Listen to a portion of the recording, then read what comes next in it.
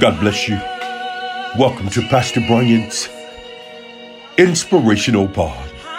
The word of the Lord shares with us in 1 Samuel 17, verse 51.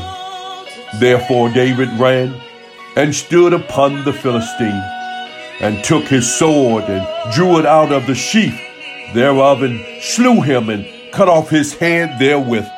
And when the Philistines saw their champion was dead, they fled. Many of us are somewhat familiar with this story. We know that David confronts his greatest challenge, Goliath. I've come to share with you as a sidebar that if you're not willing to confront your greatest challenge, you can't possibly possess victory. But we know the story. David takes a rock, he puts it in a slingshot, he throws it, and he kills Goliath. But the passage of scripture I read, I'd like to point something out to you.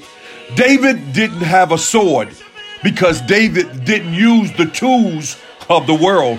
He used the tools of God. As a matter of fact, David says, you say all this stuff. You have all this uniform on, but I come in the name of the Lord. But what I'd like to point out to you is that because David didn't have a sword, he took the sword out of the sheath. In other words, the leather pouch that had the sword of Goliath in it. David took Goliath's sword and cut off Goliath's head. What does that mean to us? That God is going to give us victories, and the enemy won't even have time to pull out his weapon. Good God Almighty. I've come to let you know that you are more than a conqueror. Simply because you show up, you got the victory.